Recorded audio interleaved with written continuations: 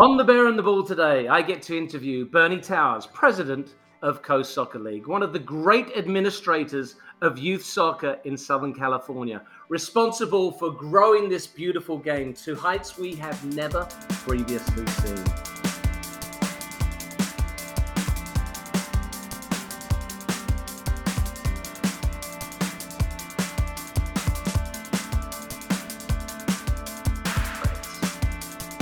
I'm Nick Webster, Vice President of Adult Soccer for Cal South. As you all know, I am a complete soccer junkie, and I love talking to people who absolutely adore this beautiful game in the same way I do. That is why I am so thrilled today to interview someone who I've got to know very well over the last couple of years. He really is a great man with a fantastic mind. And all he wants is for this beautiful game to continue to flourish and grow in Southern California. Bernie Towers, welcome to The Bear and the Ball. And I know our folks at home can't see us. We're actually on a video call. And in the background, I see a couple of those red shirts framed. Ugh. Are they Liverpool shirts, Bernie, or is it Manchester United there? Good morning, Nick. Yeah, no, it's Liverpool shirts. I got Gerrard and Michael Owen's signature on one of them. So, and actually that was a gift from me from Gary Sparks, who was instrumental in getting Coast Soccer League off the ground before me. So he passed away 5 years ago, sadly, but we continue on. Coast Soccer League, as I said, now has been around since the late 70s, really. And started out with a few clubs in North Orange County getting together and deciding to put their most competitive teams, because it was rec clubs back in those days, and put their most competitive teams play against each other and formed a league. And ultimately, that's how Coast Soccer League was born and has grown ever since those days. So, yeah. Well, so tell us where you're from, what is your background, and how you got into soccer administration. Okay, so I'm from South Africa, and we played a little bit of soccer, but just recreationally in South Africa. And when I became involved in 1994, which is when the World Cup was here in the U.S., and my oldest son put him in the soccer program at AYSO, and then finally got a call one day and said, well, they needed somebody to coach, and do you want to coach? And I go, well, I don't know anything about coaching. So I became involved in coaching AYSO and went to some friends, and how do I do it and what do I do? And then got sucked into that. And then a couple of years later, I got recruited to join the board at Coast Soccer League and became a member of the board in the late 90s. And as I said, Gary Sparks then was president, and stayed with the soccer and became more and more involved in admin of the sport and took it from there. And then obviously realized I wasn't cut out to be a coach, so stayed with the admin side of it and turned over the coaching to far better professionals than myself. So where did the love of the sport begin? Because I have family in South Africa. I've traveled quite extensively in the country, and I know from South Africa they're rugby mad and they're cricket mad, but soccer was never really one of the big sports. So did you bring a love of the game from South Africa, or did you develop it? I think I developed it more when I moved to England, and I was watching Match of the Day on BBC. I lived in London for a few years, and then before I came to the States. So that's kind of where I got soccer mad, was basically involved with that. And of course, I have a theory, and obviously if you're born in England and you've got your local team, that would dictate who you're supporting. But my theory is that you tell when somebody started watching soccer by the teams they support, assuming they're not from England. So a Man City supporter, in my eyes, is a Johnny-come-lately, because Man City has only been really good in the last 10 years or so. And as obviously, when I was there in the late 70s, there was only one team, and that was Liverpool. Late 70s, early 80s, it was all Liverpool. And obviously, I jumped on the Liverpool bandwagon back then.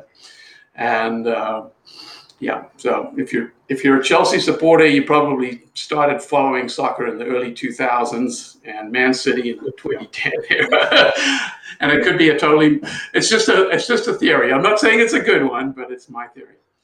Well, according to your theory, see, in the obviously 70s and 80s, Liverpool just hoovered up every trophy, and I couldn't stand them. And they always had this habit of losing 1-0 up until the 89th minute, and then somehow coming away with a 2-1 victory. And it's amazing to me, actually, how many Liverpool fans are here in the US. And in fact, 3 of the last 4 people I've interviewed on the podcast, massive Liverpool fans. So I think that fever carries across the ocean, that's for sure. But wonderful team, actually, and great fun to watch, especially now in the Jurgen Klopp era. So let me ask you this: what is the aim of CSL, of Coast Soccer League? Well, I think basically we think that youth soccer in particular and team sports in general provide a benefit to society, actually, a broader value than just the winning and losing and playing of a soccer game. But soccer is one of those sports that can be played at all levels. You don't have, I mean, you can enjoy it and be very weak at it and very poor at it, or you can enjoy it and be, the Landon Donovan or Lionel Messi or whatever. So it touches all ability levels, doesn't require much skill to get started, just being able to run and kick a ball and take it from there. And so, but what happens is there's a dynamic with the team sports. There's the values that get learned by frustration, quite frankly, a lot of times, and the joy of winning and the agony of defeat, basically. So and these life lessons that players learn to get along with other people, learn to work together. And I truly really think that the coach I think it's teachers and coaches have such a profound impact on youth. And that in turn translates into a better community and a better society if they're a force for good.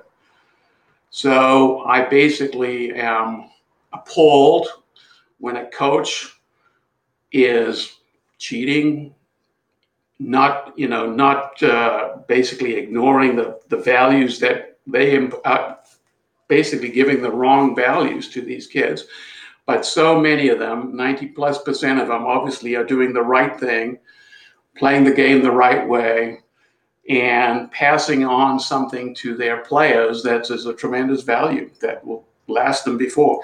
All the boys that played with me that I knew growing up and my son's peers, they're all still soccer lovers. They're part of that soccer community. They have that common bond. And I think you see it in all sports, but especially in team sports. And soccer obviously is the one that I've chosen to put my time into. The value that it gives, I think it's a tremendous thing. And so as a coach, I think you ought to be admired in terms of what you're contributing to society, just as our school teachers are. And for the parents that are encouraging their kids into these endeavors, so much the better. Yeah, I couldn't agree more. I really believe that soccer is a microcosm of life, and what happens on the field certainly translates into the real world. And as a coach myself, have had firsthand experience of how you can lift people and how really you can destroy people as well. And words and actions mean so much. So I really have a lot of admiration for, as you say, 90% of the coaches out there who not only love the game, want to teach the game, but want to, help kids become the best version of themselves.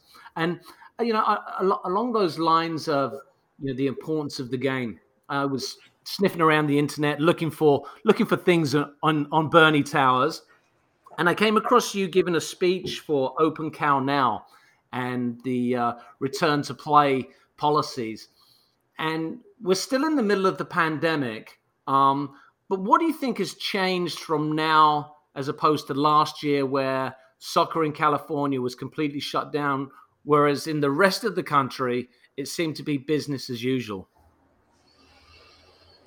Well, we basically, this year has been basically 2 seasons back to back. So we started play in March after the governor opened up the state and did a whole spring season.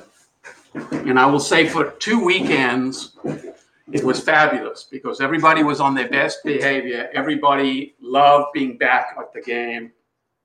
By weekend 3 or 4, we started to have a few issues, complaints about referees, et cetera, et cetera. And so we still are having that now. I would say the biggest problem right now is referees, quite frankly, going into this fall season, because now in the spring we had less games because not everybody participated. But now in the fall, everybody's back, and teams, everybody's back to full strength in terms of number of teams, number of players coming back, but the number of referees has not come back. Some of them have basically, due to COVID, have decided not to return. Others have decided not to renew their license. And I think that's really putting a lot of stress and strain on the system right now. And I think it's actually more than just soccer. I think it's a sports problem, whether it be baseball or basketball or whatever. All of the referees are in high demand, and there's not enough of them. And so there's frustration with parents and coaches occasionally where they're not happy with the system and would like more referees at games, etc. So we are seeing the stresses and strains of that at this particular time. And I think part of this is, I would put it down to the fact that there are different stakeholders in what has now become a business. Soccer, obviously I volunteered my with for many years with whether it be the coaching and the adminning, and it's now evolved to become a business. So what that has meant is you were happy if a ref showed up, because it was usually at AYSO, it was just a volunteer ref, and it was probably a buddy of yours or whatever. So, and as a coach, you tried your best and whatever. So, but the expectations that were held for you as a ref or you as a coach were not that high by the parents. When it becomes somebody paying several $1,000s a year for their kid to play a sport, then they expect a level of professionalism on the part of the refs and on the part of the coaches and on the part of the fields, etc., that was not there back in the early days. But what it also has created is that the stakeholders now have interests that are not always completely aligned. For the coaches, their interests are in now coaching multiple teams. Nobody can charge enough money to coach one team and make a living out of it. Coaches back in the day, they had a day job, and between 5 p.m. and 7 p.m. or 8 p.m. they would coach a team, and that would be it. Now it's a full-time job. Some coaches are coaching more than 2 teams. Some are coaching 2, 3, 4 teams that they're training and coaching. Well, the problem now becomes that obviously if there's a coaching conflict on game day, that's a problem for them. They can't make all their games. They're charging the parents a lot of money, or the club is charging the parents a lot of money, and therefore they're demanding that their coach be there. But obviously, if you're running a league with multiple fields and multiple whatever, it's not always possible to accommodate that. And then you make a change for one coach, well, that could negatively impact another coach's schedule. So that becomes an ever impossible task to accomplish, which is to get the coaches to be at all their games. So that's the one issue there. The other part of it, of course, is that the referees can't be doing games to get the best use of referees. You need to have what's called field loading. It's best have a certain number of games on a field per day, typically 4, 5, 6 games on a field. You send a referee crew of 3 refs. They do at least 3 games, and they rotate. Two sidelines in the center. What we are finding now, however, is refs are sometimes doing 4, 5, and 6 games a day. And I'm sorry, but even if you're Usain Bolt, by the time you get to your 5th or 6th game of the day, you ain't running the way you did in keeping up with the play. So the last game of the day is always a troublesome one, and it's because the ref is not keeping up with the play. The parents are frustrated. So there's a whole snowball effect there.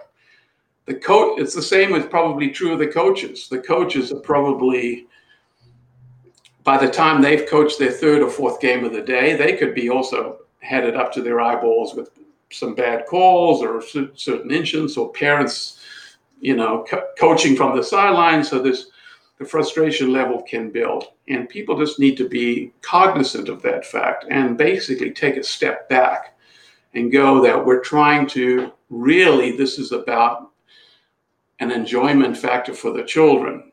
And quite honestly, if the penalty call is missed or the offside call is missed, nobody's going to remember that in 3 weeks' time, and screaming at a referee I got to tell you right now, one of the ref assigners who I respect greatly just told me, he said, dissent is the cancer of the game. And it used to be that we would regard it as you called the ref, you made a threat to the ref, and that was the dividing line. So basically, if you made a threat, I'll meet you in the parking lot or something like that, then obviously that is referee abuse and could be, those people obviously there's no place for them in this game. But it's become even so that every time a referee blows a whistle, and it becomes, no, that's not a foul. No, you got that wrong. That's not offside. Well, imagine you going to your job every day, and for 90 minutes at a time, people are just telling you that you're messing up. And obviously, this is just, it just wears on you. So we have refs quitting at record rates. And even if there's not a cuss word thrown and there's not a threat made, it's still not conducive to an enjoyable game. And really, if you think about it, if you're the players, now you start walking around with a chip on your shoulder because you're thinking, well, you've lost respect for the referee because the parents have not shown respect for the referee. A friend of mine and I were talking this morning, and we're going like, when we messed up as children, and back in South Africa, we used to get caned on our backsides. But I would never show my mom or dad that I got caned that day because they would not support me, and they would go, well, you obviously messed up, right? And the culture has totally shifted to the opposite now, where a parent will go and defend their child to the nth degree if they get a red card. We get more people appealing red cards and even appealing yellow cards. He shouldn't have got the yellow. And maybe the parent is right, and maybe that is the case that the ref did make a mistake. But the fact is, you're not telling your kid the life lesson that it doesn't always happen the way you think it should. And sometimes life isn't fair. And but obviously we've changed in over the years. So I'm an old fogey in that regard, but sometimes you have to suck it up and move on. Well, there was something about caning there. I visited the headmaster's office on more than one occasion, Bernie, and it used to be a kind of rite of passage. You used to be in the locker room, the changing rooms before the game, and you'd be stripping down into your gear, and you'd see 5 or 6 kids with 6 stripes across their backside where they got a caning. But talking about the referees, I recently I went to see Juan Guzman, who's the state referee assigner, and I got my level license. So now I'm out there on the pitch waving my flag and blowing my whistle. And to your point, I think there has been a dramatic shift in parental and child attitudes to officialdom, and it really has gone completely the wrong way. I know, you and I, old fogey-ish. I'd like to think that I can still hang with the youngsters, but when I was a kid, the referee really was someone of respect, regardless of their ability, because they were the ones that controlled the game. I'm refereeing now, and as you pointed out, the level of abuse is completely unacceptable. The reaction of the players, and this goes for girls as well. This isn't just a boy thing. Has really become quite reactionary, and I'm wondering. Well, no. Let me say this: I'm concerned that there's going to be an incident sooner or later, a very serious incident, and that really terrifies me, because I think that could have very long-lasting ramifications on the sport and on people who want to become a referee. The key to me, Bernie, is always communication. And I think, and as president of CSL and as someone on the board of Cal South, I think we're at the point now where we need to have a conference or a webinar where we bring referees, coaches, parents, and administrators together and start talking, and players for that matter, and start talking about how we can re-engineer and regain. And yes, respect comes into it, but the last point you made, it's a game, okay? Games are fun. When the game stops becoming fun, and it stops becoming fun when it becomes violent, when it becomes aggressive, when it becomes scary, the game will start going away. So how do we, and I'm not saying we bring the game back to the Corinthian ideals of the 1950s, but what I am saying is that there needs to be a readjustment. There needs to be a new starting point. Do you think we can make that happen? Absolutely. And I think we have to. I think this is why we are going to basically be, rolling out a few new initiatives. But one of the things that Coast Soccer League has done is introduced our Coast Soccer League app. On this app, we allow the managers what is equivalent of like a Yelp review for the opposite team and for the referee. So we are collecting data which has the ratings, and it's not something Bernie or the staff at CSL is coming up with. This is the teams themselves rating the referees, rating the opponents, and letting us know the data as to how people are doing.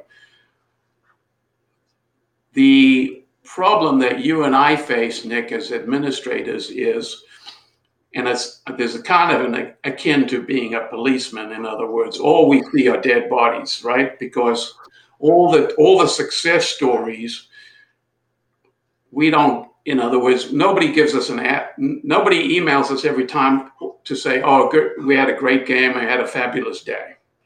It's whenever there's a problem, we find out about it.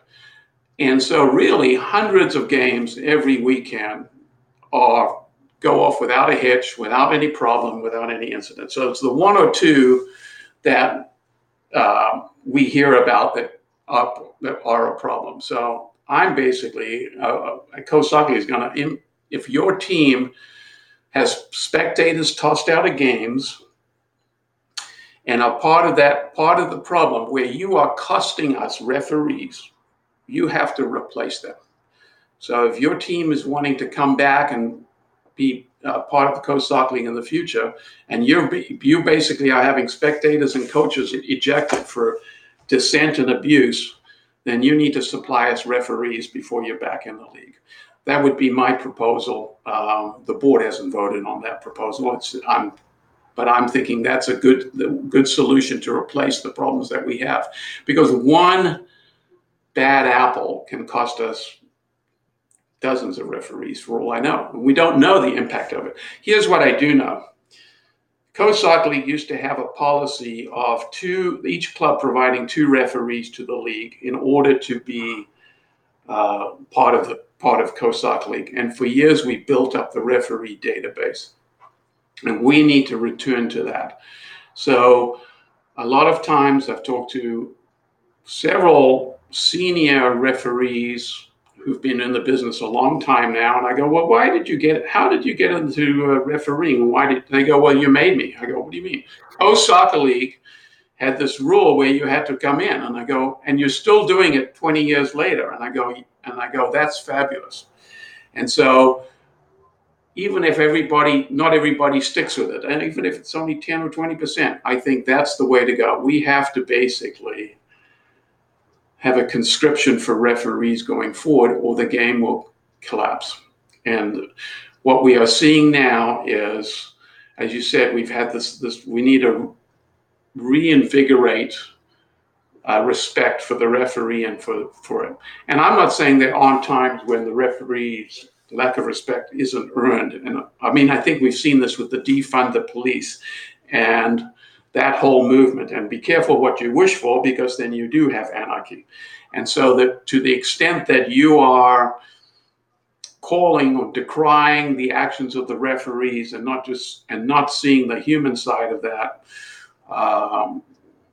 it's leading to a game that's not what you and I grew up playing. So anyway, I'm making a plug for the against referee dissent and abuse. Like, as your mom would say, if you don't have anything nice to say, don't say anything at all. So leave it alone. And also, if I'm a coach,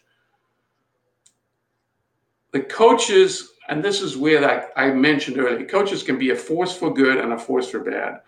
And I know plenty of coaches who will not tolerate anything from their parents.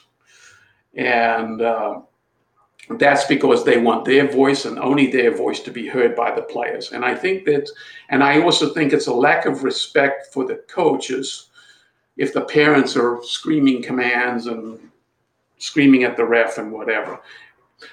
But if the coaches are losing their marbles with either the actions of the other team, the actions of the referee, the parents will pick up on that. And then eventually the players pick up on that. And that's how it all spirals out of control for those times that happens.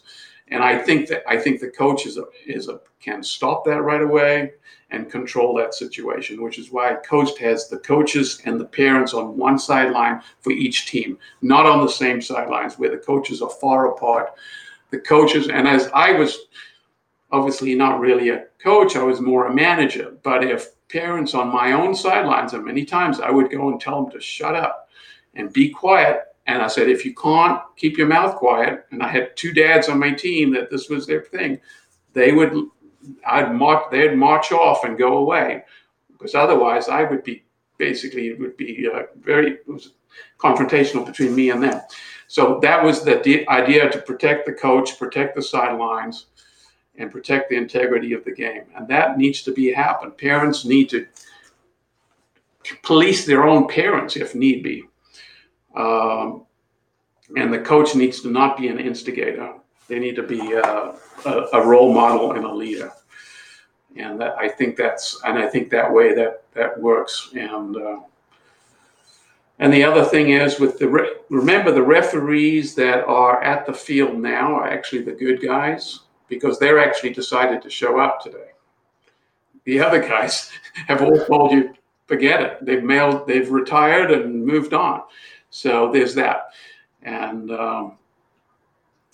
Wait, you brought up a really interesting point actually earlier about referees and coaches, and the fact that everyone's overworked, and like I just said, I'm getting back into refereeing myself, and I'm only doing 7-a-sides and adult leagues and whatnot, but small-sided games. And by my third or fourth game, I'm done. I'm fried. I can't keep up with the play, but it's not only physically, Bernie, it's mentally. And mentally, I'm missing stuff. And the players and the people watching the game don't know or don't care that it's my fourth or fifth game. And I think what we need to be able to do is to be able to communicate more. So when a referee and a team come together, I know this may sound like an excuse. So I want to run it by you because as we're talking, it's popping in my head. Does the referee say to the coach, you know what, son, this is my fourth game today. I might not be on top of my game, but I'm going to call the fairest game possible. And then the coach goes, hey, ref, you know what? This is my fourth game today, and I've had an absolute shocker in the last two games. So I'm going to try and rein it in. But if I do happen to maybe be more exuberant in my coaching or my calling of you, perhaps we can come together or just give each other a thumbs up or go like, hey, yes, it's our fourth game of the day. And by that, the coaches can then convey to the parents. And I know you spoke earlier about the fact that, money now is a huge driver. As a parent, as a parent paying big money and the coach and the referee come up to you and say, you know what, I'm kind of tired. I might not be on top of my game. Is that acceptable?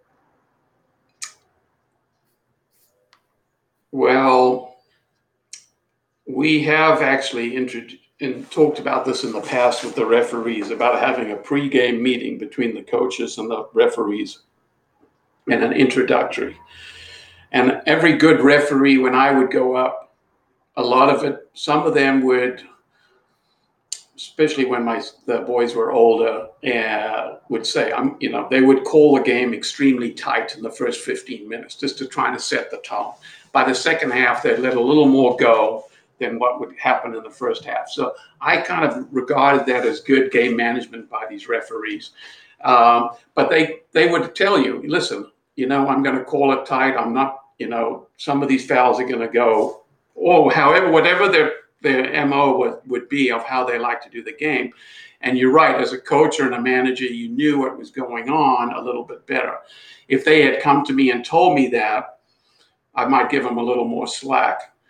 I don't know that for the parents they would care. What needs to be communicated to the parents is that we have a shortage, and therefore,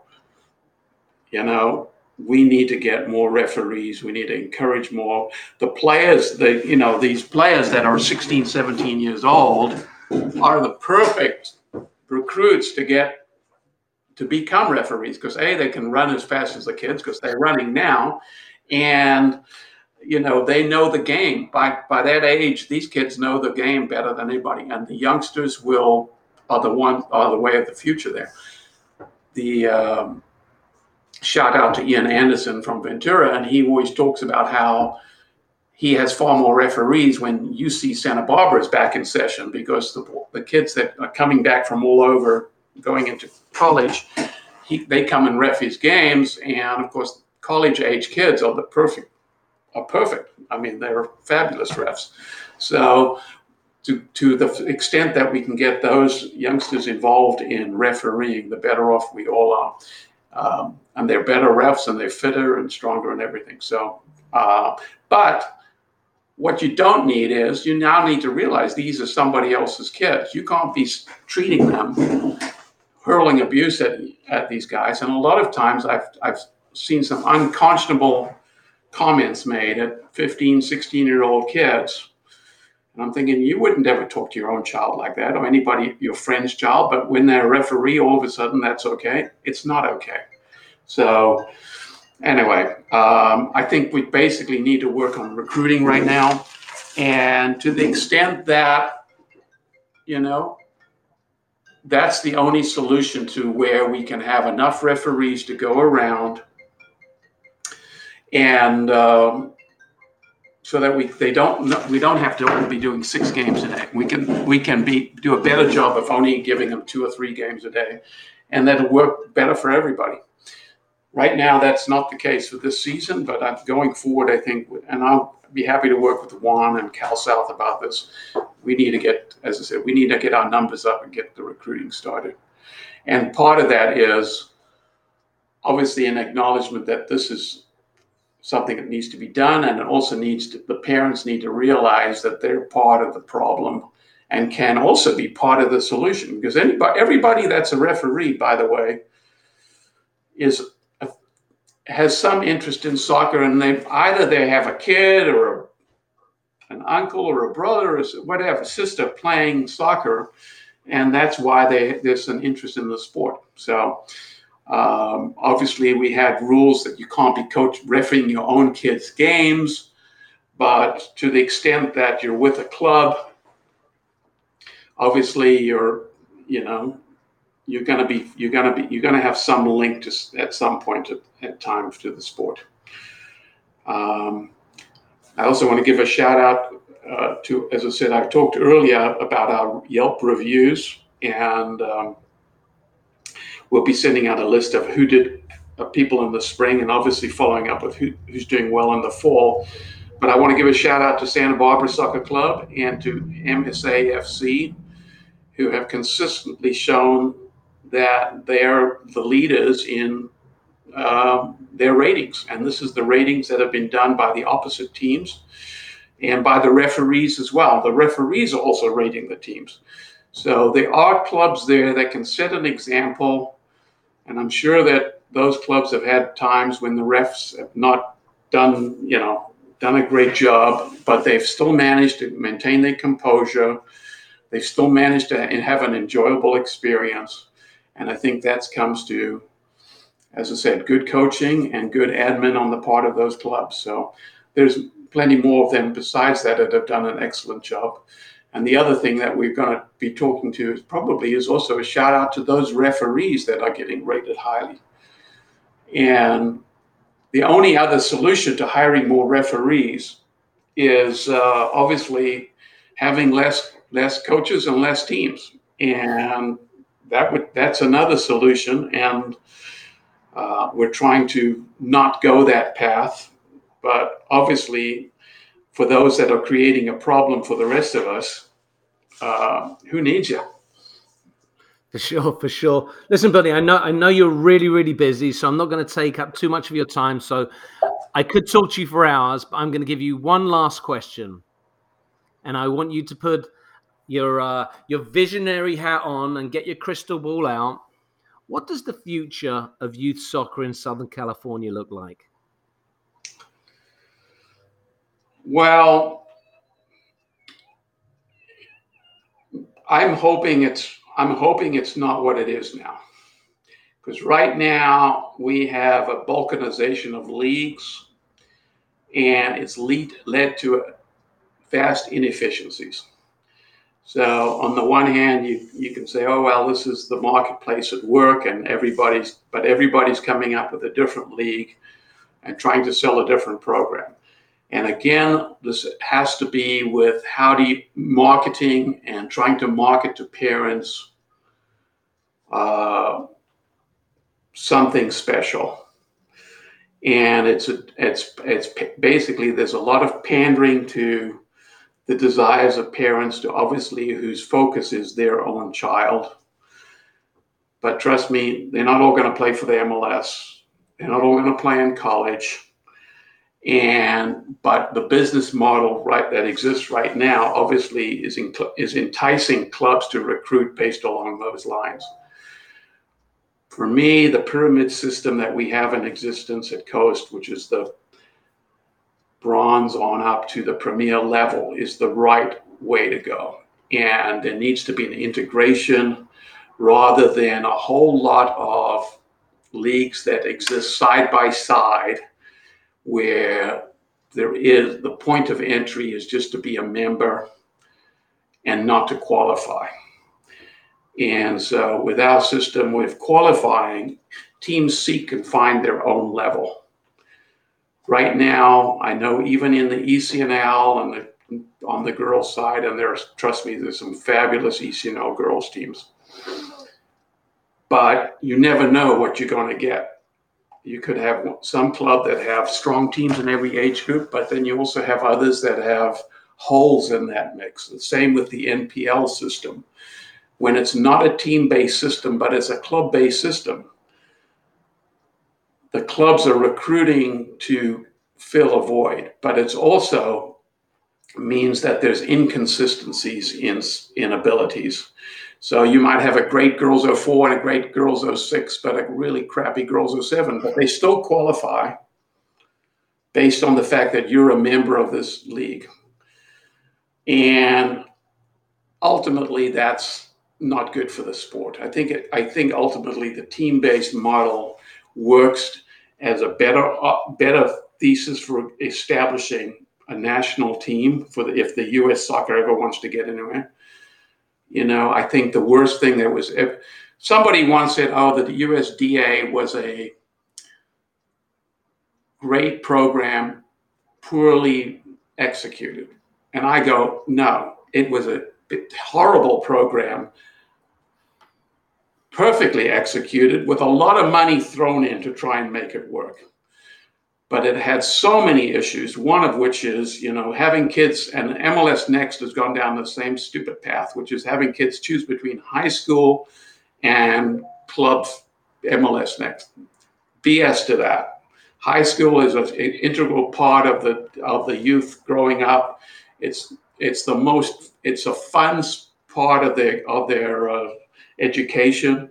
And to say, oh, no, you shouldn't be doing this, you should just be doing nonsense. They need to do high school sports along with their club soccer program. So, I feel strongly about that. And I think that the USSF has done nothing but get in the way of the growth of the sport, quite honestly. And if US soccer continues down this path, I think the girls are going to suffer, even though we've historically done so well on the girls' side. But this balkanization of the leagues is not a good thing. Ultimately, I hope everybody needs to have a kumbaya moment and work together. But I'm not optimistic about that, quite frankly, because there's too many competing interests right now. I couldn't agree more. I'm a huge proponent of high school soccer, having grown up playing high school soccer and my club team at the weekends, playing with your high school friends, nothing can beat it. Bernie Towers, president of Coast Soccer League, always fascinating to talk to you. I hope I can have you on the Bear and the Ball in the very near future, because I think we've got at least another 5-6 hours of stuff to talk about. Always a fascinating conversation. And don't forget, folks, lots of good things coming up at Cal South. We have our beach tournament in Huntington Beach, November 20th, 21st. Of course, the 7v7 extravaganza, Kern County Soccer Park. Music, food, beer, lots of great soccer. This really is a festival of festival. And don't forget, you can also name our new league down in San Diego and win $500 of Nike gear. As always, visit calsouth.com for all the latest news, details, coaching education, refereeing education, lots and lots of great stuff at calsouth.com. You can also find us on Twitter at CalSouthSoccer, Instagram at CalSouthSoccer, and of course, Facebook. And if you want to talk directly to me, go to @NickWebster on Twitter. This has been the Bear and the Ball. Thank you once again for joining me. Speak to you real soon.